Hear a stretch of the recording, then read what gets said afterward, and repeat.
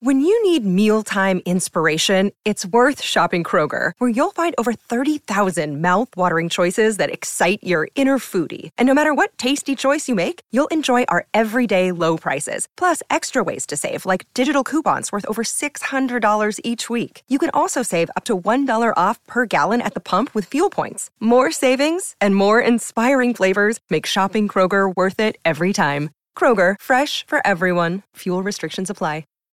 Why take one vacation with the family when you could take all of them? With Royal Caribbean, you don't just go to the beach. You visit a private island and race down the tallest water slide in North America. You don't just go for a road trip. You ATV and zip line through the jungle. You don't just go somewhere new.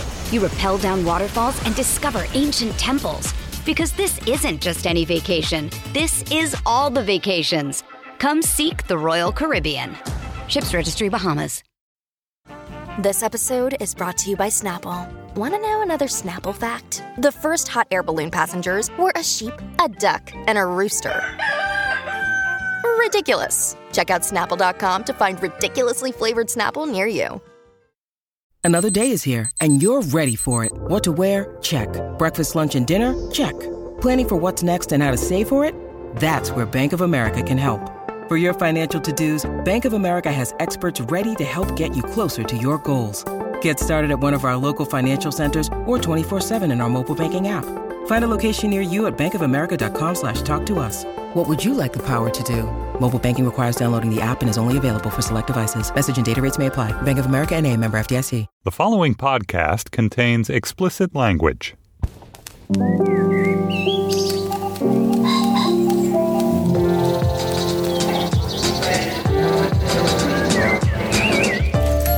I'm Stephen Metcalf, and this is the Slate Culture Gabfest Marconi Plays the Mamba edition. It's Wednesday, September 7th, 2016.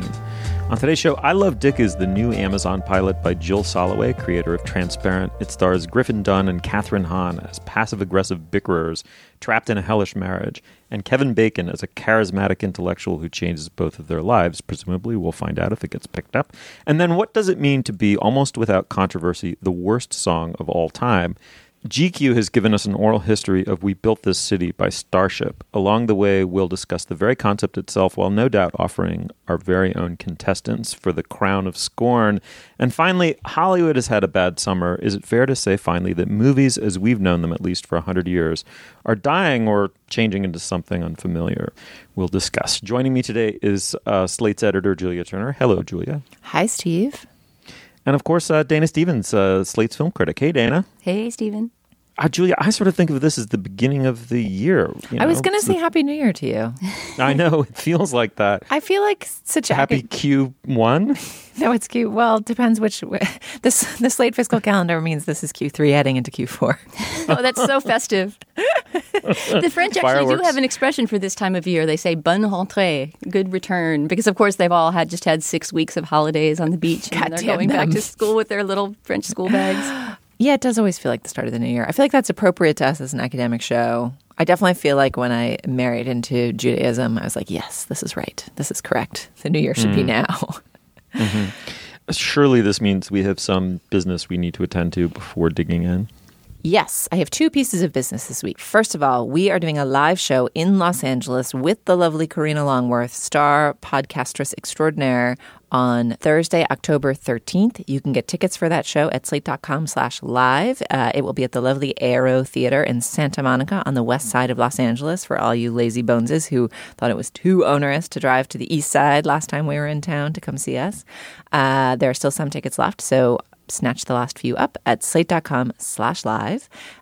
Second, this is the final week that our beloved producer Ann Happerman is producing us. And so we have invited her on to be our guest for Slot Plus. She has another audio love. That love is audio fiction. She is the doyenne behind the Sarah Awards and the Serendipity podcast, which are must-listens if you are an audio fiction buff. And if you are not an audio fiction buff yet, what are you waiting for? It's 2016. Get with it, people. So we will hear from the mastermind of these efforts and hear a few great clips of the work that Anne is championing in our Plus segment. So join us there. And if you're not yet a member, join at slate.com/cultureplus to hear segments like that and to support Slate and the work that we do. All right, Steve, I think we are ready to commence. Indeed we are. Okay, digging in. I Love Dick is based on a cult novel of the same name about a relationship between an aspiring filmmaker, a married woman, and a cultural critic, the eponymous Dick, with her older and somewhat unique husband acting as a cuckold or possibly a pander. I guess we find out as it goes. A Pomo love trio unfolds against the backdrop of Marfa, Texas, and the haute creative class, the artists, writers, the sudes and blowhards that gather there. The book it's based on was metafictional and sprawling. Jill Soloway has promised not to simplify it for the small screen. She's awaiting, I suppose, a green light from Amazon to continue making it. We watched the pilot. Let's listen to a clip. Yeah, and before the clip starts, we should note that the whole show is kind of cut through with these title cards that are intended to be excerpts from letters that Chris Kraus, the main character, writes to Dick, the Kevin Bacon character. So you'll hear one of those at the top. Dear Dick, this is about obsession. How did we not know each other before now? This is about me missing you, even though I've never met you, Dick. Hi, I'm Chris Kraus. Well, hello, Chris Kraus. Dick, right? That's me. Love that you just go by Dick, because usually someone would, if one is born a Richard, they would Rich, Rick, Richie, Ricky. There's so many. Just Dick. Yes.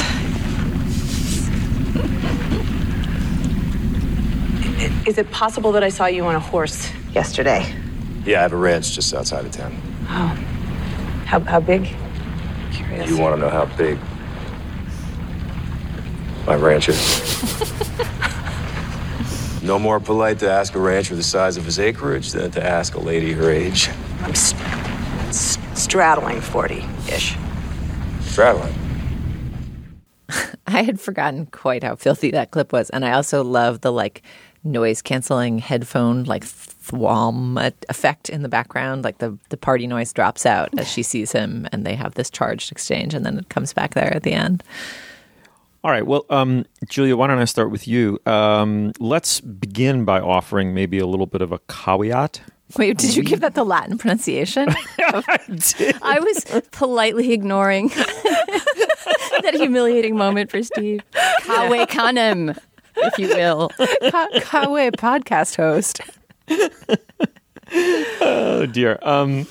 Get me a one-way ticket to Marfa, Texas. Jesus. Anyway, let's offer a brief caveat here, which is that we, years ago, watched the first episode of Transparent when it was also an Amazon pilot and when its fate was also up in the air.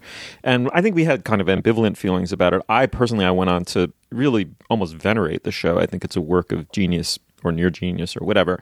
You can't tell anything about a pilot. You especially can't tell anything about a pilot that's, essentially a flyer on a show that may or may not go. Nonetheless, we watched it. We had feelings about it. What were yours? Well, I mean, the whole TV business is in the business of judging things based on pilots. I'm just trying to keep us from looking like total dipshits a second time. But we liked Transparent, didn't we? Yeah, we did. We just talked about it before it was a massive cultural phenomenon, and we never went back. We probably should at some point. It could be an Esprit Escalier Slate Plus. This show, however, as Willa Paskin pointed out in her review for Slate.com, Jill Soloway is the main creative force at Amazon, right? She has their most talked about, most buzzed about, most widely venerated show on the air in Transparent. So they're going to let her do her next thing. It behooves them to do so, whether or not it's good. And here it is. And I did not find this show to be super compelling. And I'm perhaps hamstrung by not having read the book or having a hint of what sounds like a pretty compelling and strange and distinctive and particular story that it comes out of, having a sense of how that might unfold or where it might go. But the sexual woes of the upper artsy middle class seemed, I don't know, it just seemed a little hermetic. And then the choice to put it in Marfa, which is its own, it's certainly picturesque and fun and kind of this great mix of forces. It sounds like it adds visual interest to the show, but it just makes the whole thing seem like such a little hothouse flower that it doesn't feel particularly urgent. And the book is not set in Marfa, correct? No. That was Soloway's choice for the show. Yeah. Which I can understand. The one time I went to Marfa, it seemed like everything should be set there forever. It's a crazy place, but it's so singular and specific. It feels like the foibles of people toiling there seem random. Yeah, I was so excited for us to talk about this show, both because of the Soloway factor and because it stars Kathryn Hahn, who I feel like has been sort of the great sidekick in comedy after comedy after comedy in the last few years and never gets a title role. And so the best thing about it to me is that you get a chance to see Kathryn Hahn doing her thing. And even though the show is not funny, I don't even think it's meant to be sort of knee-slappingly funny, although it is a half-hour, vaguely comedic format. But Kathryn Hahn is just interesting. She has that kind of edgy, slight cruelty that makes her really ideal to speak this kind of dialogue, because there's something, and I think this is true of Transparent as well, although unlike Steve, I haven't followed the whole thing, is that there's a ruthlessness to her sense of humor, to Soloway's sense of humor, and she seems to mesh well with Kathryn Hahn in that way. Hahn is not an actress who's trying to be loved and adorable and get the audience's attention and affection at every second. There's not a lot of bunny-like nose scrunching by Kathryn Hahn. She's totally tough and fearless and unself-conscious, even as she's like insecure and frustrated. She's insecure and frustrated, but she doesn't seem to be cowed in her self-expression at all. And that does feel fresh. And Kathryn Hahn is great. Well, and there's also the implication, which is why I would keep watching this show if it were picked up, at least for a while, to see where it goes. But there seems to be the implication that her character, Chris Kraus, who's also the author of the novel that it's based on, or sort of metafictional novel, I guess, that she's going to become more ruthless and more kind of growing into her own, taking up space kind of personality as the show goes on, since the plot of the first episode seems to sort of be her reinventing herself as an artist. Yeah, I mean, I'm dying to know what happens and want to continue watching, absolutely. I think, academia maybe isn't exactly where this is set, but the husband appears to be some kind of an intellectual / academic and speaks like one. And frankly, so is the Kevin Bacon character. So let's call it academia. Academia is too easy to satirize, which is why academia is so hard to satirize in a way. And I think critical to satirizing it is making people believe that it's both self-serious to a preposterous degree, especially relevant to the actual stakes, and yet not totally silly so that you don't know why anyone is bothering to train a satirical canon on it. And that's a target I would continue watching, in part just for the drama of it. I love the sexiness of Kevin Bacon's performance so far. That's absolutely the linchpin of the show in a way, is you have to believe that there's a cultish, cultish sexiness to this intellectual that the husband may have desperately wanted when he was younger, but absolutely doesn't have in late middle age.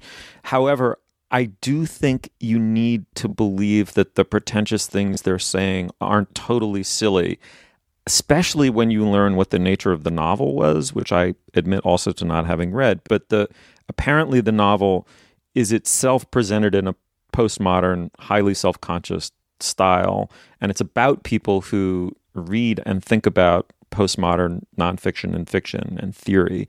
You have to believe that they're onto something, or you just think they're a bunch of ninnies. And that was my biggest intrigue, but also anxiety about the show, that the husband is a blowhard and a bit of an ass, and the Kevin Bacon figure is super compelling and sexy and kind of withholding in this powerful way.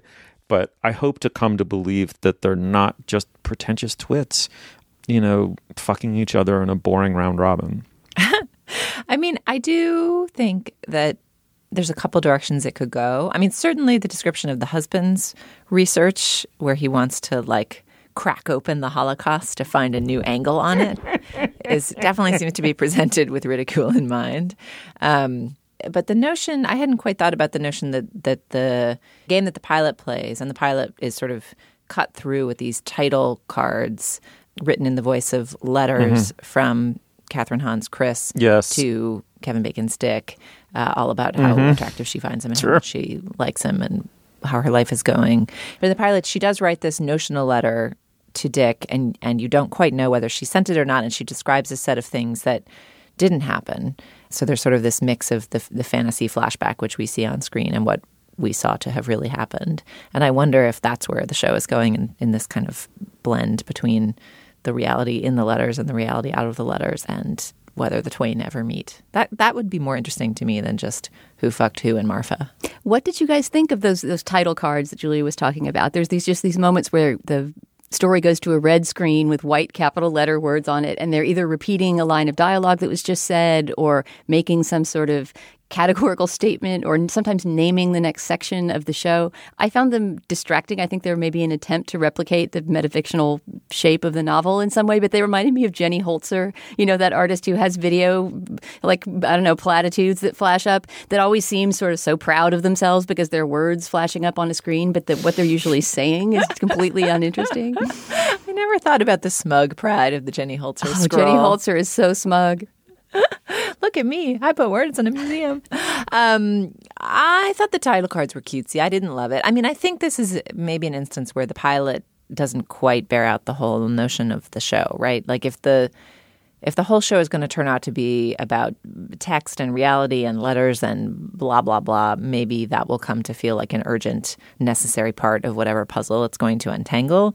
But if they're just like a stylish way to say that Kevin Bacon is hot and Catherine Hahn wants to fuck him, it seems like less worthwhile to have been so cute.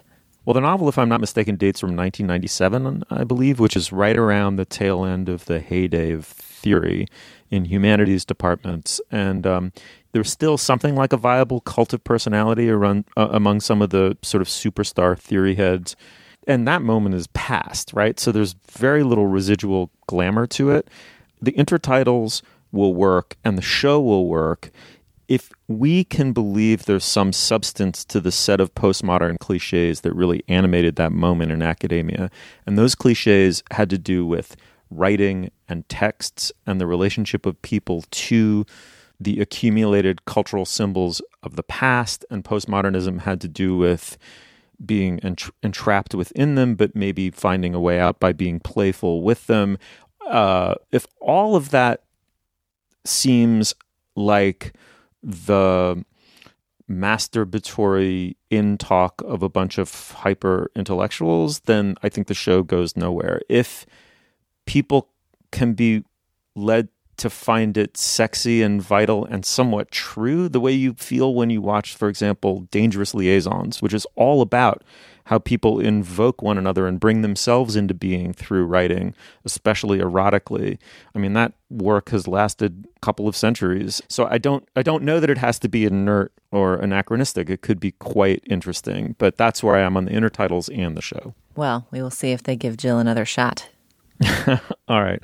The show is I Love Dick. It's available streaming on Amazon, after which I think you're invited to vote on whether it should be allowed to continue to live. My vote would be yes. What about you guys? Yeah, sure. Let 1,000 postmodern Marfa comedies bloom. Yeah, absolutely. I'll stick around for another few episodes to see what happens. For Catherine Hahn. Yeah. If nothing else. All right, well, let us know at facebook.com/culturefest what you thought of the show. Why take one vacation with the family when you could take all of them? With Royal Caribbean, you don't just go to the beach. You visit a private island and race down the tallest water slide in North America. You don't just go for a road trip. You ATV and zip line through the jungle. You don't just go somewhere new. You rappel down waterfalls and discover ancient temples. Because this isn't just any vacation. This is all the vacations. Come seek the Royal Caribbean. Ships Registry, Bahamas. All right, moving on. Jefferson Airplane was one of the truly defining rock and roll bands of the 60s. Their lead singer, Grace Slick, was a famous 60s bad girl. They had huge hits with White Rabbit and Somebody to Love. And then came, not exactly nothing, but they changed their name to Jefferson Starship. They soldiered through the 70s. Then in the 80s, they decided they wanted a nest egg. There's nothing wrong with it. But they cut a POS single called We Built This City, went into heavy rotation on MTV. It went to #1. And GQ has now put out a very amusing oral history of this song. The hook being that it's possibly the worst, or there's absolutely nothing hypothetical about it. They assert it's the worst song of all time. This is fun in itself, but it raises some very Gabfest questions. What makes something historically bad? We're joined by Chris Molanphy, Slate contributor. Hey, Chris. Hey, how are you, Steve? Very good. How are you doing? I'm okay. I'm trying not to be too insulted that this is why you guys called me in, but otherwise, otherwise I'm great. Worst song of all time, get Molanphy in here. Pretty much. And it's a #1 hit, too, so, it's a twofer for me. Perfect. It is a twofer. I was going to say, usually we have you in here to ask why something is popular or a total success. Well, Chris, you give me a great segue right there. We can begin by discussing this song was a huge hit. And not only was it a huge hit, it gave them subsequently 3 other, I believe, number one hits in the 80s, from a kind of puppet show plus Spinal Tap kind of joke into a big touring act. Talk a little bit about this, about the commercial fate of the song. So, We Built This City was a number one hit in the fall of 1985, at the height of MTV's first era. And MTV is part of this backstory of this song, because, if you haven't had the pleasure of watching the music video, you really owe it to yourself to dial into YouTube. We'll link to it from the show page and witness all of the many state-of-the-art 1985 effects of the video. But, the song is the song. And as you pointed out in your intro, the band Starship has such a tangled history. You actually even elided their 70s history as Jefferson Starship. That basically, the band was founded by Paul Kantner, who actually died just in the last year. In the 60s, it was, avatars of the hippie 60s with those hits you mentioned, White Rabbit and Somebody to Love.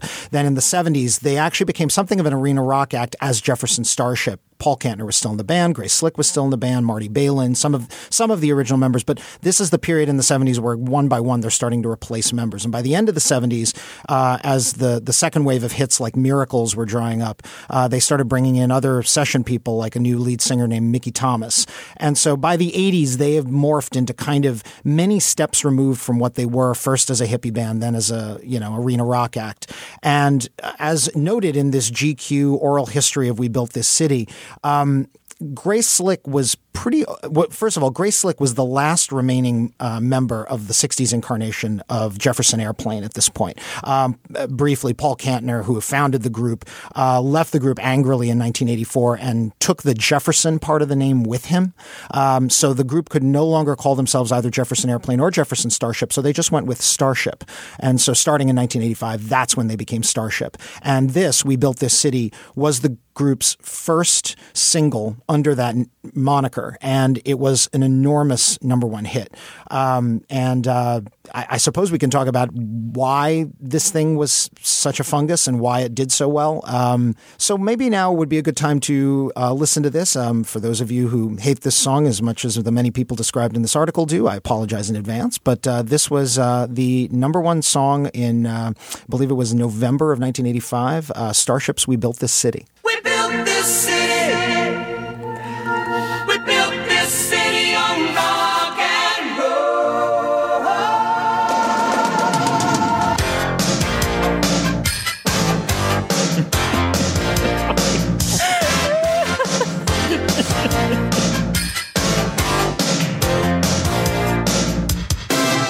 Say you don't know me, I recognize my face. Say you don't care who goes to that kind of place. Knee deep in the hoopla, sinking in your fight. Too many runaways eating up the night. Marconi plays the mamba. Listen to the radio. Don't you remember we built this city? We built this city on rock and roll. We built this city.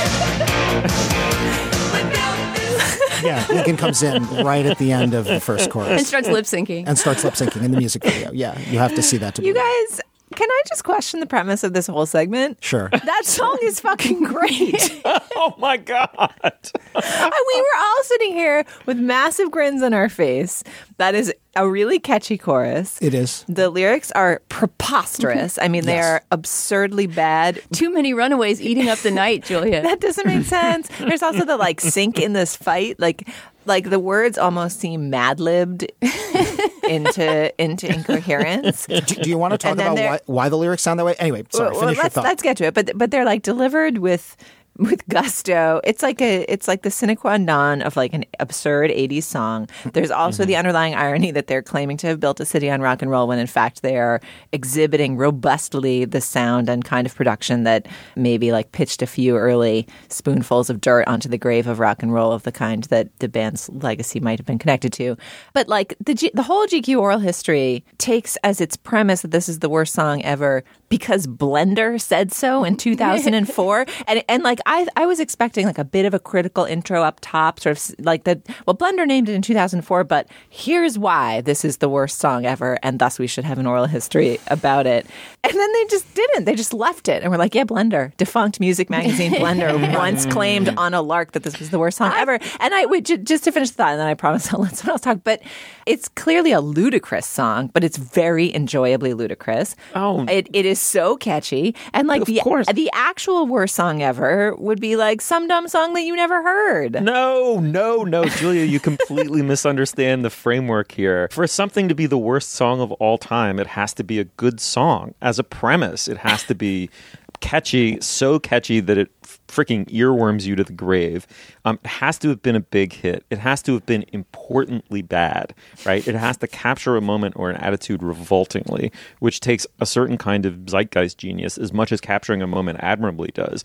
All of these things make something meaningful enough to be called worst. There are plenty of, in some kind of small b bad sense, worse songs than this one, but this is, Chris, back me up here. There's something uniquely bad about this song. This is a terrible song. I mean, there's no question this is a terrible song. But can you guys agree? I do agree strongly with one thing Julia said, which is that just setting that out as this unquestioned critical shibboleth and going from there seems completely uninteresting as a method of talking about bad songs. Well, and I will agree with Julia to the extent that, I tend to think that the worst songs are sort of, flaccid, backgroundy ballads or, things that just kind of lie there. This record does not lie there. I mean, this record wants to be your friend from the moment it opens up. It is aggressive. It is like, just say it. It's humping your leg. Thank you. Yes, that's actually brilliantly put. It is humping your leg. It's a leg humper. It's a total leg humper.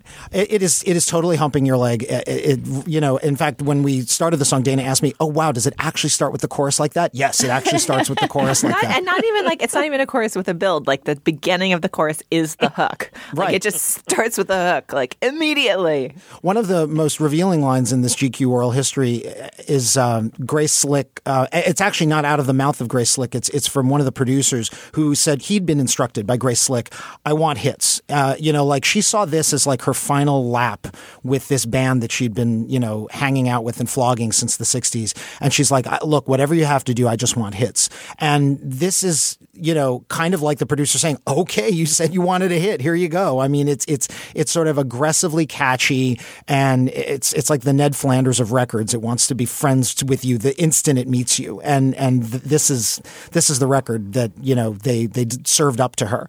You also actually, Julia, mentioned the strange lyric. One of the most interesting things about this is who wrote it. It started as a record by Bernie Taupin. Bernie Taupin of Elton John fame. So Bernie Taupin is a really interesting songwriter because he's mostly a lyricist. If you've ever listened to a vintage Elton John song like Your Song and thought to yourself, why is it that these words sound like they were written on a page before somebody actually tried to put music to them? That's because that's actually the way Bernie Taupin writes. He writes lyrics, hands them to Elton John, and then Elton John puts music around them. By the 80s, Elton John was diversifying and doing some of his own songwriting, and Bernie Taupin was also trying to diversify. And so he teamed up with like a different set of producers, including this guy Martin Page, who'd been in a minor synth pop group called Q-Feel, and they put together the record. And what's so hilarious is that it's kind of like two records grafted together. The Bernie Taupin, Martin Page version was this dystopian post-Blade Runner thing about Blade Runner crossed with Footloose. It's like a town where people can't dance anymore. And the radio stations have all been taken over by corporations. Probably the most interesting verse is the one Grace Slick sings solo where she talks about people always playing corporation games, whatever that means. And then it was handed to Starship's producers, including a guy named Peter Wolf, not to be confused with the Peter Wolf of the Jay Giles Band, but Peter Wolf, an Austrian producer, pop schlockmeister, who said this thing needs a chorus. And they came up with the chorus that has the Marconi plays the mamba part. Interesting aside, a mamba is a snake. It is not a form of music. If they meant mambo, they should have said mambo. But instead, they clearly say mamba. And they even talk about that in the GQ profile. That, if Marconi had played the mamba, we never would have had radio in the first place. Exactly. They're killing Marconi, the inventor of radio. Anyway, so yeah, it's this podcast would didn't exist. Exactly. So it's this Frankenstein's monster of a thing that Bernie Taupin wanted to be this dystopian thing grafted onto this big power chorus that, like I said, is humping your leg, to use Steve's phrase. I mean, also, let's bring ourselves back to 1985. The question on a lot of people's minds was, how would the generation that invented the concept of selling out, how would they deal with adulthood, right? It was one of the dominating questions of the 80s. And to have, Grace Slick, Chris, was as associated with the counterculture as really any rock and roll musician could be. Definitely. And basically to have her come out and say, I am going for the money without shame, was as defining of this song as anything. I would agree. I mean, what's also interesting about Grace Slick, who gives very few interviews and has been largely off the grid for the last 20 years, is, they're using quotes from other interviews because they couldn't get her to talk for this profile, unsurprisingly. Grace Slick's own opinion about this song is something of a matter of debate because she was saying nice things about it in 1985. And one of the things that's fascinating, frankly, about the whole oral history is that even some of the members of the group who are more, positive about the song, like Mickey Thomas, the lead singer, or Craig Chiquiko, the guitarist, is they almost feel like 20 years, 30 years of being told this is a terrible song has trained them to say, all right, I guess if people think it's a terrible song, it's a terrible song. But I think it gets at the debate that you and Julia are having right now. Is this an awesomely bad song? Is it just an awesome song? Is it just terrible and irredeemable? Like, I don't think the members of the band can even make up their minds about whether they should be embarrassed about this song. Not to be off topic here, but just as the magazine editor in the group, I did not think that was a very good oral history. I did not think it was very well edited, or that the conceit of it is funny. It is like the only good autoplay music joke ever that, it's like anathema on the web to autoplay music. But when you pull up the story and start to read it, the song just plays out of your browser. Like, props to GQ for that. That's just like a great gag. Loved it. And the notion, I think the oral history thing is overplayed, but to go deep on this particular song, I like that. But the setup of why it's so bad or what a bad song is, just like skipping that step. I was annoyed at them for missing that little bit of intellectual work, A, because it seemed lazy, and B, because I think it would have provided a better grounding for the set of conversation that follows. And then I just think the way that the band is talking to and around each other, it seems almost like, again, it was played more for laughs than for inquiry into the song or the question of what a bad song is. Like the piece seems like a big scoff and not actually curious about bad music to me, and I was not into the oral history because I felt like fundamentally it was like poking its buddy in the rib and pointing and laughing rather than trying to figure something out. Mm-hmm. Chris, do you dignify the concept? Do you think it's meaningful? And if so, can you give us a couple of examples of what might be the worst song of all time? About worst songs? Well, okay. Yeah. I'm not sure I'm going to solve this riddle of is a bad song a big fat hit that is actually very catchy, or is a bad song just a song that lays there and is not at all interesting? This is an eternal debate. In fact, I go every spring to Seattle to the pop conference at the Experience Music Project, which is like a gathering of pop critics. And in 2015, so not this year but last year, they actually convened a panel about this very topic, worst songs. And there was something of a debate about this. I'm not sure we solved anything there either, but they polled everybody about terrible songs and asked them, what would you nominate as one of the worst songs of all time? And folks were kind of all over the map. Some of the ones that people landed on included What's Up by Four Non Blondes, which I definitely stump hard for. I can't stand that song. Who Let the Dogs Out is a perennial favorite. We Are the World is one that people have debated. Is What's Up the one that's the What's Going On? Yes, that's the one from the mid-'90s. Got it. And by the way, melodically, it's identical to Don't Worry, Be Happy by Bobby McFerrin. I'm surprised Bobby McFerrin never sued them, but that's an aside. I actually proposed a song that was a very minor hit. It reached number 61, I think, on the Hot 100 by a contemporary Christian group called Power Source. And the song was from the 80s, and it was called Dear Mr. Jesus. It's a song decrying child abuse sung by a little girl that features a children's choir at the chorus. And this thing actually got played on Z100 in New York in the mid-80s. I remember it vividly. And it's just teeth-rattlingly awful. Usually when I get into debates over worst song, discussions, I say, okay, but is it worse than Dear Mr. Jesus? Dear Mr. Jesus to me is like the barometer of like an abysmal song. The fact that it was a minor hit barely qualifies it for this discussion. But you had a point, Steve, when you talked earlier about the ones that really drive you crazy are the number one hits, the big ones that are omnipresent and surrounding you at all times, like We Are the World or We Didn't Start the Fire by Billy Joel, a song that I know Julia has a long history with herself, based on a previous segment we did. Or even Hotel California by the Eagles. That was another one proposed in our segment. That was going to be in fact, I asked our producer to pull a clip of Hotel California because that's one of my all-time worst songs. All right, I want to hear your case for that, though, Dana. Why is that the worst song of all time? Well, I mean, I guess this is occurring to me as Chris was talking just now, is that it seems like a lot of these songs that we're talking about, what they have in common is bombast and self-seriousness, right? That's one thing that easily makes a pop song unlikable, even if it's catchy, right? I mean, obviously, if you're going to be a purist about it, the worst song is a song you can't even remember after you hear it because it has no hook, but that doesn't make for an interesting conversation. We want, as Steve said, to talk about like big songs that everyone knows, that everyone gets stuck in their head, but that have something loathsome about them. I think to me, Hotel California just passed its date is, its sell-by date is so long gone. It's been so overplayed for so many decades. There was probably a period where I could stand to hear it, but now that's a run for the radio to turn it off song. Mm-hmm. And in general, the ones for me that fall into that category are things like Hotel California that are kind of long, wordy ballads that are very self-serious and pompous and that, unfurl some kind of story, especially if it has any sort of occult or mystical. It's just so boring, that song. When it starts, you just look down the long horizon until it's going to be over. Yeah, Stairway to Heaven certainly is there. It's funny, Hotel California came on the radio not 3 days ago when I was driving my family somewhere.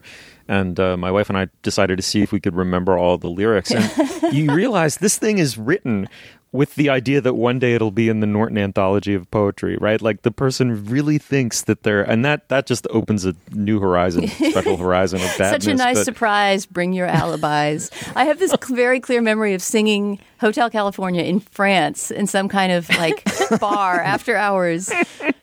This probably actually was in the 80s at some point. Anyway, somebody bringing a guitar, and that was one of the few songs they knew, and me thinking, like, I hate this song, but I know every word. And because I was the American in the bar, I wound up kind of giving the lyrics to everyone. And just and you're probably shaking your head the whole time, like, you can check out anytime you like, but you can never leave. I still remember speaking that line, getting to that, you can check out anytime you like, but you can never leave. Her mind is Tiffany twisted.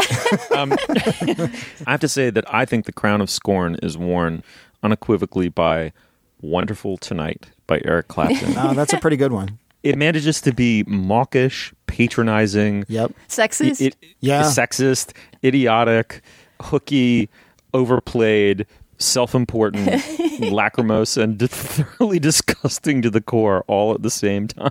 It's true. The idea of a couple who Wonderful Tonight is their song, like you just hate both of those people right off the bat. There are thousands of people who think that's their song, Of course. I hope one day to come back as a wedding singer and to do it justice. But Julia, your silence tells me there's a seething quality to it. You don't believe anything about this segment or this category. No, I'm searching within my soul because So first of all, I like both of your suggestions more than We Built the City. Like I would much, if I was forced to live on an island and only hear one song for the rest of time, and I had to choose between Wonderful Tonight, Hotel California, and We Built the City, I would definitely choose We Built the City. At least I could like bop around while I was trying to like shake the coconuts down from the coconut tree, as opposed to just like maundering sadly, right? I'd like to change my vote, and We Built the City is now my least favorite song of all time. So actually my silence was not seething, but me looking through all of the number one hits of the 90s to try and remember a song from my youth that I found to be completely inert and dumb. Definitely All for Love, Bryan Adams and Rod Stewart and Sting. That one's the nadir for me too. That's like, I never need It's worse than Everything I Do It For You. That's a worse song, All for Love. Yeah, I never ever need to hear that song again. Another hit song that I never need to hear again, Smooth, by Santana featuring Rob Thomas. That one frequently makes polls of worst songs. Yeah, I like that song. Oh my God, we could talk about this for the next 36 hours straight, or I could at least. But I think we have to wrap it here. Anyway, the GQ piece is called "An Oral History of We Built This City," the worst song of all time. We were joined blissfully by Chris Molanphy. This was it's always fun, Chris. This may have been the funnest. Thanks so much for coming on. You're most welcome, Steve. I'm no longer insulted. See you soon. Look, Bumble knows you're exhausted by dating. All the must not take yourself too seriously and 6'1" since that matters. And what do I even say other than hey?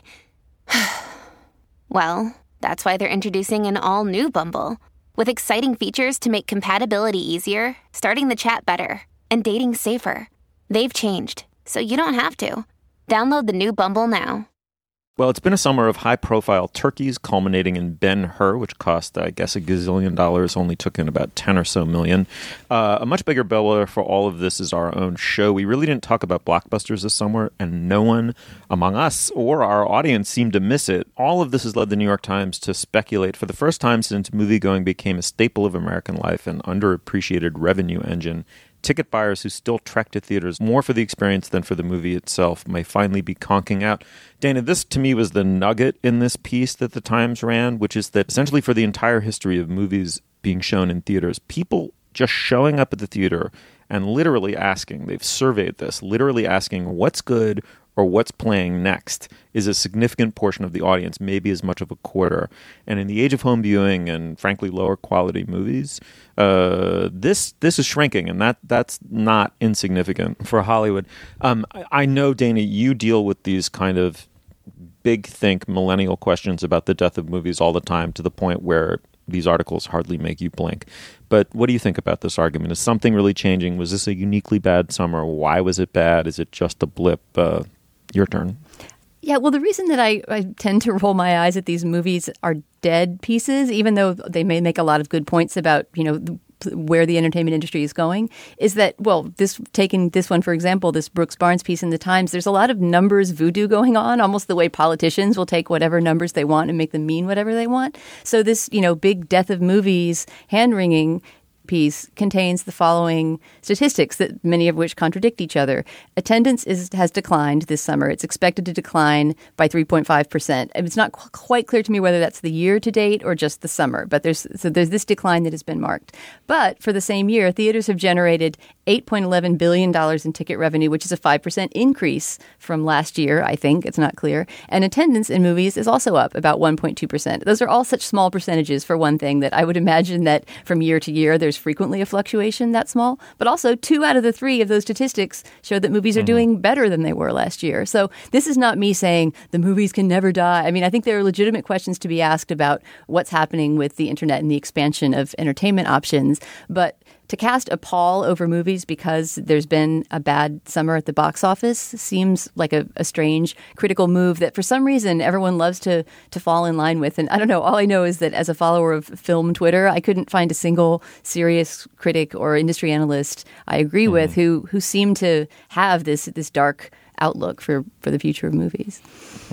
Julia, do you agree with that? I mean, it does seem to me some argument can be made that viewing habits are changing. I would say over the course of us doing the show, the kind of water cooler effect of big Hollywood blockbuster releases has really declined during the same period of long-form TV and kind of, quality television has skyrocketed. None of this adds up to a secular trend. What do you think? Is a secular trend a trend without facts attached to it? What's a secular trend? Secular trend is just one playing out over a long, sort of almost semi-generational time. Oh, as in century secular, not religious secular. It's used on Wall Street, mate. Okay. Your Wall Street analyst self is Australian? Okay. Continuing on. So, first of all, I'm glad you called out the way in which Brooks Barnes deploys facts in that piece, Dana, because it is very slippery and very strange. I mean, this notion, even the notion that Steve cited in his intro, that the number of people who show up to the movies and are like, I'm going to see a movie in theaters tonight, and then they get to the theater and they're like, what movie this time? Maybe declining. He shows 2 years during which there was a decline, and then they stopped measuring it this year. So even that statistic is like a little slippery. So that's not super persuasive. And then the part of the piece that you cited, Dana, I think the thing about the rise is it's like a 1.5 increase in overall viewership this year against a 3.5% decline in viewership this summer, which is just like so not conclusive. And the other piece that Barnes links out to is a piece by Brian Raftery that appeared in Wired a couple weeks ago, I think, making essentially the same argument from a less like beat reporter in the newspaper way and more of a cultural critic way. And that one is just as incoherent and crazy. It once argues like nobody's talking about movies anymore. And then it says, actually, we did have a ton of conversations about movies this year, but they weren't about the movies themselves. They were around the movies, like Oscar's So White. And, what do we think of Nate Parker's past rape charge given his upcoming movie Birth of a Nation? And, cited a few more kind of meta conversations around movies, which okay, so we still seem to care about what's happening in the movies just because the conversations happen to be a little meta over the summer when the boring stuff gets put out, whatever. And of course, we were there, even just a few years ago, we were talking intensely about movies, and it seemed like you really had to see movies like Gravity and Creed and Mad Max Fury Road. And it's like, that was last year. Right, Star Wars, that was the end of last year. Everybody was talking about 6 months ago. Chill the fuck out, people. So both of these pieces are full of individual data points and details where you are like, dudes, get your shit together. These arguments are full of holes. On the other hand, to Steve's secular trend point, it feels right. Like there's something that does feel somewhat right about some of this where it just seems like the alpha role that movies have played in culture is shifting a bit. Like it used to be that the biggest thing you could be was a movie star. And now it's like the biggest celebrities that we talk about and think about right now and who are like connecting on social media and being clever about their self-presentation are like, Beyonce, Rihanna, Kanye, like all these musicians and their complicated like logistics of the ways in which they present TV creators like Amy Schumer or Lena Dunham, right? Right. Yeah, and then there's sort of the comedian, there's the musician self-presentation boom, which is like very forged through social media. Then there's the comedian creator boom where we sort of, the same thing that happened with baseball teams, like where you want to know about the person behind the players thing has happened, but more in TV than in movies because I don't know why, because the kind of writer-showrunner model lends itself more to the kind of social chit-chat that makes you famous right now. And then television generally, like just the energy that's going into television and turning it into something that people watch is happening. And then people watching things from home means that you sort of can say, I'll catch that movie later. I'll catch that movie on demand in a way that augurs against going to the theater. And not to sound like a broken record, but the thing that we've constantly decried of studios really trying to pre-sell everything and sell it for an international audience and make everything a sequel or a bit of existing intellectual property just means everything's worse. So there's this gut level on which it's interesting to note this fact pattern and imagine forward 10 years a world where like being a movie star is like, I don't know, being like successful toy manufacturer or something. Starbucks. Yeah, I don't know. Just being like an infomercial person. Like I don't know what level of fame. Probably neither of those. But where it just isn't the alpha celebrity thing to be. I guess, but I think I have to push back a little bit on just the factlessness. Of your initial point, Julia? No. I'm lumping me in with you. You and I are both here on Team Anti-Fact. More like the ahistoricity of it. I was just recently listening to one of Karina Longworth's podcasts about a year, I believe it was 1948, but it might have been 1938, when there was a meeting of all the major studio heads in Hollywood trying to figure out how are we going to get people back into the movie theaters. It must have been 1948 because it was the beginning of TV, possibly. 48 wouldn't have been TV, though.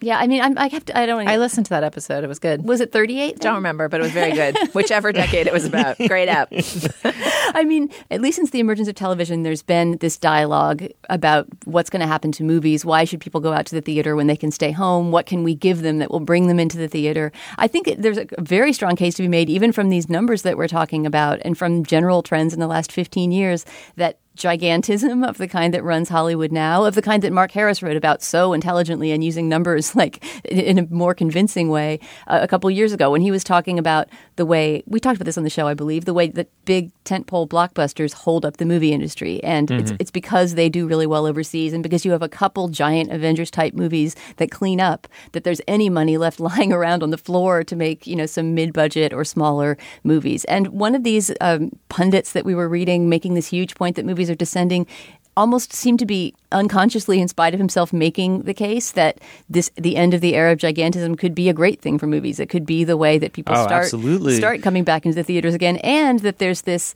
almost corollary effect of smaller mid-budget movies, or particularly low-budget movies that way outperform what they were expected to do, right? That's sort of allowed to flourish in the undergrowth of this big decaying superstructure. But wouldn't that be a great thing for the movies? I mean, should we maybe not be celebrating that summer blockbusters are no longer going to be expected to hold us all up? I completely agree with you. We should point out Don't Breathe is the #1 movie at the box office, a small budget horror film. You know, Dana, there was a moment in the late 60s when the reckoning did happen, and Hollywood, because of the success of Sound of Music, copycatted themselves nearly to death, making huge budget musicals. People really were staying home and watching TV. They weren't going to the movies. Furthermore, Hollywood, interestingly enough, that magnificent superstructure does have a way of ignoring. It's very internal to itself and very self-important, and it has a way of missing exactly what it shouldn't be missing. And in the late 60s, it had missed two things completely. It had still not understood the revolution that was happening in European cinema with Truffaut and the Nouvelle Vague and the auteur. It didn't understand how that had caught fire in Europe throughout the 60s. And the second thing it had completely missed was the energies of the counterculture. And that's why the story, which Mark Harris has told as beautifully as anyone, the backstory of Bonnie and Clyde is so fascinating. I mean, how Hollywood resisted these changes, and Jack Warner buried Bonnie and Clyde. He scarcely wanted to make it. And that was a huge turning point in the fortunes of Hollywood. And they revived because there were suddenly, with Bonnie and Clyde, there were suddenly things that you had to go to the movie theater to see, things that you would not see on television, principally sex and violence, but though in the context, and then thanks to Bonnie and Clyde and Easy Rider, the counterculture was suddenly on movie screens unendingly, and then thanks to, obviously, The Godfather, Taxi Driver, and Annie Hall, the American auteur was at the forefront for the better part of a decade. But it shows you that there is something magnificently unsupple about the Hollywood superstructure in a way. For as sensitive as you would think it would be to audience needs and desires, what it doesn't pick up on is fascinating. But I think we're at that kind of a turning point, but it's going to take more than courage, because let's be absolutely honest, I'm confident in saying there isn't a single studio executive whose career has been built on courage. So it's not going to be courage. It's going to take a trend shift to move people away from Ben-Hur and towards Don't Breathe, but it could be that we're at that moment, and that will be fascinating to watch. I don't think you need much to turn people away from Ben-Hur. I think about 4 people went to see that movie. Yeah, it would take courage to bend toward Ben-Hur at this point. I understand, but you understand what I mean. Yeah. Totally pre-sold sequel, like built-in, what they believe to be built-in popularity, which turns out to be no popularity at all. Yeah, I mean, I think the fact pattern, the factless fact pattern that feels right, despite the fact that it went unsuccessfully asserted within the 2 articles we're talking about today, does seem like it suggests a potential reinvention of cinema in a way that is pleasing to people who like to watch and talk about movies. What I think is likely, though, is that reinvention might also mean that movies has a smaller place in the culture, that you could have a vivid and urgent moviescape that also still left us with a world where when you say the word star, you don't automatically think of the Oscars and fancy ladies and people who move around on a big screen in a dark theater. Yeah, I think there's certainly an argument to be made for that. I mean, if you just think of what movies were when they began, by what huge degree of magnitude they exceeded any other sort of entertainment sensory onslaught experience you could have, right? And now we can find all these other ways to surround ourselves. I mean, pretty soon we'll have whatever Google glasses on and be watching everything that's going on around and behind us. And that fact of going to pay money and sit in a room and look at a 2-dimensional rectangle, it doesn't pack the kind of aesthetic punch that it did in 1911. Right. know? I mean, it's kind of been a long ride, actually. Yeah, they had a good run. Okay, well, anyway, the piece is called Hollywood's Summer of Extremes, Mega Hits, Super Flaps, and Little Else by Brooks Barnes. It's on the New York Times website. You can find it there. This is one of those ones I really would love to hear from our audience, facebook.com/culturefest. What do you think about the experience of seeing movies? And how will you feel if it goes away or changes beyond recognition? All right, well, now is the moment in our podcast where we endorse. This week, we're going to do something slightly different. This is alas, the last week that we will have Ann Heppermann as our producer. So Ann has joined us in the studio. She will endorse too. Ann, thank you for coming in. Hey, thanks. All right, Dana, let's start with you. What do you got? The first is inspired by our Worst Song in History segment. I realized as I was researching the band that was Starship, that had previously been Jefferson Starship, and before that Jefferson Airplane, that in their middle incarnation, the one that, as Chris mentioned, never had a #1 hit, there's a song that I love and that I have a very strong memory from my childhood. It was a song from 1975. It's called Miracles. It made it to #3 and stayed at #3 for a few weeks.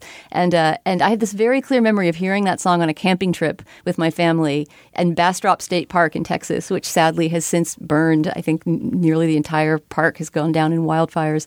But we were camping among the pines, and my brother had his little transistor radio listening to Casey Kasem's Top 40. And I just have this wonderful memory of sitting on this hillside with him listening to Miracles on the transistor radio. And when I mentioned this to him many years later and said, "Do you remember that song Miracles by Jefferson Starship?" He remembered the exact same moment of sitting in the pine needles listening to that song. Very, very dreamy, kind of spacey, sort of hippie-ish song that recalls, although it's not as great of a song, the 10cc hit, I'm Not in Love, you know, with that sort of echoey, repetitive, swirling sound. And it's a song that's always stuck with me. So Miracles is my first endorsement by Jefferson Starship. And my second is inspired by the presence of Ann Heppermann here in our endorsement segment, because she has a podcast that we're going to talk about further in our Slate Plus segment. That, how would you describe it, Ann? It's a sort of a fictional. It's a storytelling podcast in which you play a role. So it was funny for me to hear your voice in the voice of a character, but the character is you, and it's kind of the saga of you falling in love,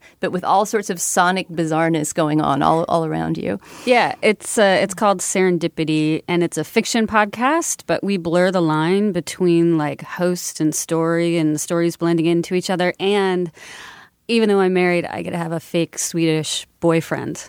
So it's exciting.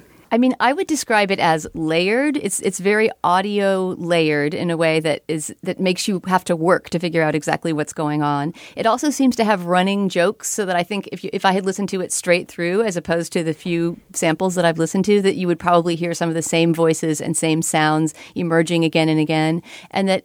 I mean, basically, it's. I would describe it as this kind of complex weave of sounds that the listener has to work to extract the story from, and that is unusual, and to me, is really interesting to hear. Yeah, I mean, really, what we're trying to do is we're trying to showcase radio drama for the 21st century and like challenge that idea of what does it mean to make radio drama for the 21st century. That's my goal. And then for me as the host, I just didn't want to be like, "Hey, I'm Ann, and here's Martin, and we're going to tell you what the best radio drama for the 21st century is." So it was kind of our storyline was created a bit out of wanting to have some fun. So I got a fake Swedish boyfriend out of it. You jealous, Steve? Deeply, yeah. Yeah, it's great. So Serendipity on iTunes or anywhere you can find podcasts. Yep, exactly. Fantastic. All right, Julia Turner. I have like more of a self-congratulation than a endorsement, but it's a collective one, so hopefully you guys will allow it. I think we had such a great summer strut this summer. I made like a Julia Turner cut of our final list and reduced it down to the songs I found most delectable. And I've been listening to it nonstop since we had that episode. I'm like so in love with almost all those songs. And one song that I wanted to endorse this week is one that Chris actually introduced during our segment as having just gotten to the #1 spot. And we heard a very quick clip of it, but I wasn't really familiar with it yet because it hadn't been part of our big crop. And it's the song Cheap Thrills by Sia.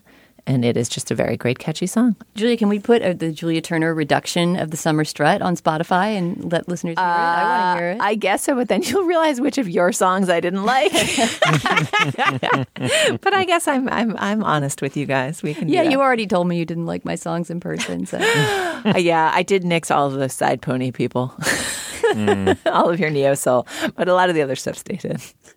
Excellent. All right. Well, very special moment indeed. Ann Heppermann, this is your farewell to us. It's been an amazing experience having you as our producer. But what do you have? Well, I've got 10 endorsements. Just kidding. I was going to try it out to you, Steve. No, I have 2. One, I shared with Julia maybe about a month ago. It's an Instagram feed for anybody who's into birding. It's Office Buddha is the handle. Is that what you call an Instagram? I think it's your handle. It's your handle? Okay. Sure. Is that what the kids are calling it? The handle... The kids aren't on Instagram. Okay. They're on Snapchat. They're on Snapchat. Breaker19. It's Office Buddha, and it's actually a friend of my sister's who lives in Chicago and had a family of peregrine falcons take over his balcony. Oh, and, my God. Yeah, and so what he did, and they had... babies. He named them, they're Steve and Linda Perry, and they had Tyler, Fred, and the Commodore, who he documented their hatching all on the Instagram feed. And it's really incredible. They've since flown away from the nest, but I'm assuming they'll probably be back in the springtime. Julia, would that I don't correct? know. My bird knowledge does not extend that far. To peregrine falcon nesting behaviors? Yeah, so you can watch. I mean, it's incredible. You see Steve and Linda bringing mice back to the new chicks. You see them. You just see the whole course of just peregrine falcon life on just this Instagram feed. Urban peregrine life. Yeah, they're just birds. They're just a family trying to get by. No wonder the movies are dead. I mean, all I want to do now is watch birds on Instagram. Birds of prey are just the best. They're the best. They're so fascinating to watch. And I have to say, Steve, I forget if you said this on mic or off when we were recording up at your place in Ghent, but you told me that there are many bald eagles on the Hudson River. And on our train ride back to New York City from Hudson, I saw like 4 bald eagles. Oh, on yeah, Hudson. you pointed a couple out to me. I was like yelling across the train car, and Dana and Anne were like, oh my God, we're with the irritating bird weirdo. There was another excited couple, though, and you guys were just going, there's one, there's one, there's one. Yeah, the nerds did gather. Oh, my head was snapping around to see our national bird, but I only just caught a few little wings flapping Yeah, by. there were also lots of other herons and fun things. But anyway, thanks for the bird of prey tip, Steve. Yeah. That was a hot tip. I have just one more. I'm a big fan of Grand Central Terminal, and so I like going there. I go there every week for work. It's part of my commute. But in Vanderbilt Hall, which is one of the halls off to the side, there's a particularly fascinating educational slideshow right outside the door that if nobody just really looks at it, but it gives you the entire history of Grand Central Terminal from when it was built, how the history of the old Penn Station and when it came down, the fight for Grand Central, Jackie Kennedy Onassis's involvement in it. So I highly recommend that as you're just walking through Vanderbilt Hall and going through the door to the outside, take a step to the left and just check out the amazing educational slideshow. Oh, that's such a great endorsement. I want to run up there and see it right now. Yeah. I mean, Grand Central has so many mysteries that it's always unveiling. Like, that's one that I've never, ever I thought you were going to mention the brand new Scandinavian food court that's in Vanderbilt Hall, which is supposed to be delicious. But I will certainly, next time I go there, ignore the delicious, cinnamon bread rolls and go straight for the slideshow. That's it. Sorry, Steve. I wish I had more. No, that's good. That's plenty. All right. Well, Julia Turner, I have to ask you, do you think it's indecorous of me to endorse my own cover version of the Elvis Costello song Allison? Only if you're game to perform it. Well, my thought is that I'll get up there and I'll do it with Dana if we sell out this LA show. I mean, I don't have acres and acres of blueberries to offer you. Can I just point out that I wasn't consulted in any way before this was just thrown at me? Also, no, and by the way, we're doing it in the key of E. And also the last time that you promised to sing a song. I made no promises at all. You totally welched. I think I'm willing to do this leading a sing-along. How about that? That way, I'll be drowned out. But anyway, we'll sell out the LA show. Someone will bring a guitar, and Dana and I will get up there, and off mic, we'll gamely lead a crowd of 700 people in a version of Allison. Anyway, that's not my endorsement. My endorsement is... That's just a random threat. Exactly. Just to keep us in line. So I think last week I endorsed rapturously the first Ferrante novel. I then picked up I, Claudius by Robert Graves. That is such a great book. I mean, people probably have no memory of any of this, but it was the first... I think probably the really first classic, super high quality miniseries was I, Claudius. The BBC did a version of I, Claudius with Derek Jacobi in the title role that was magnificent, and it was a huge hit in the 70s over here on public TV. People don't read the novel enough that it's based on, but Graves obviously was a great British poet and wrote one of the truly wonderful memoirs of all time called Goodbye to All That. But I, Claudius, I think is arguably his masterpiece. It's such a magnificently weird Nabokovian take on Roman history, that key moment in Roman history when Augustus has been deified, and Livia, who of course offers the basis for, I mean, clearly David Chase was familiar with this because he calls the matriarch, the demented matriarch of The Sopranos, Livia, completely knowingly. I mean, Livia is this magnificent character in I, Claudius, who's pulling all the strings behind the scenes. Augustus is essentially her puppet. It's a literary tour de force of a completely different kind from Ferrante's. It's not in the faux naive style. You're not meant to believe, of course, that there's an actual person telling actual events, even though it's based on history. It's a very, very self-consciously literary performance of the highest order, and wonderfully fun and deliciously weird and violent. It's fantastic. I couldn't recommend it highly enough. Anyway, Anne, thank you so much for everything, but also for coming on to endorse. Oh, yeah. Wait, I had one more endorsement, which is my favorite podcast. It's called the Slate Culture Gap Fest. So the hosts are amazing. Everybody should check it out.